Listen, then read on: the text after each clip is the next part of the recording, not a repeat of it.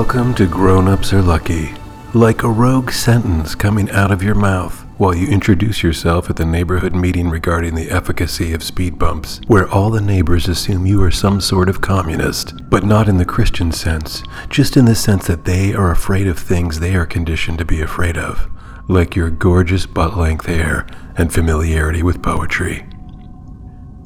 This week's story is titled Explore.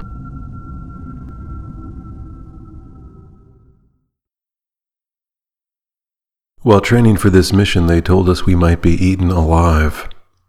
This happens on our own planet on occasion. Sharks, lions, pythons, bacteria have all put us on the menu.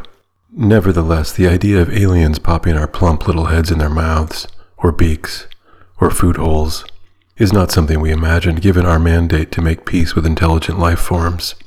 But I was just told by the program's chief science officer that humans are notoriously delicious, and despite our greatest efforts to share our considerable technologies and our mission of intergalactic harmony, the only thing some of these extraterrestrials can contemplate is just how delicious we are.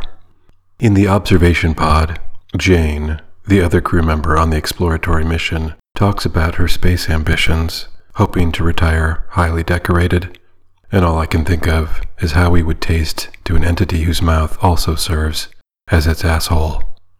Like fresh guacamole chased down by an ice-cold beer just after you've finished mowing the lawn, Officer Goldblatt told me. At the observation window, I saw a trail of transport pods all festooned with our space exploration logo, children in spacesuits chasing a rainbow with a butterfly net.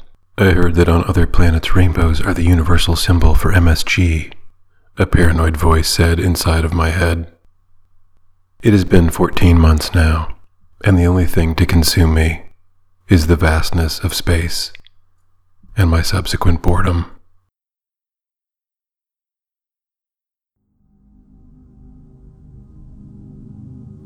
Thanks for listening. Hi. Well, hello. Interesting weather. I agree. How am I doing? That's kind of personal. I am still here. The days have new names. There is one day. There is next day. There is after day. There is day from the past day. Every fourth day is now called Friday. Every other morning is Monday. Every fifth day is Pants Day. There are 12 days in a week. I know it is a new week because I mark the passing by taking a shower. Most days now have several evenings. You know it is evening because that is when you say fuck it and shove something in your mouth while watching something that is intended to return you to a state of passivity that was stolen away from you when you were evicted from the womb. Not every, but most evenings are followed by nighttime, which is when you don't sleep.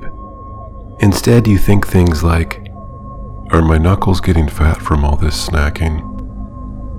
Why do I have so many fucking arms while I am sleeping? Why didn't I stay in Canada back in the 8th grade when we had a class trip to Toronto?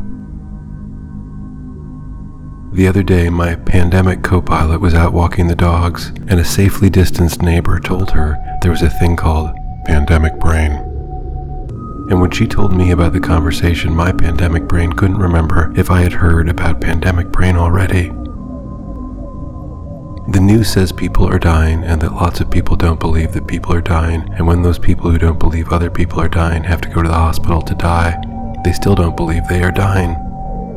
That gets repeated a lot in conversations I have with people on Conversation Day, because we don't have anything else to talk about except for elections, but we are too tired to talk about those. Those conversations are for Election Day, which comes every 4 years and lasts for 47 months. Anyway, it was nice of you to ask, how are you doing? Is that a new cologne? I like what you have done with your hair. See you next week, which is 12 days from now. Goodbye.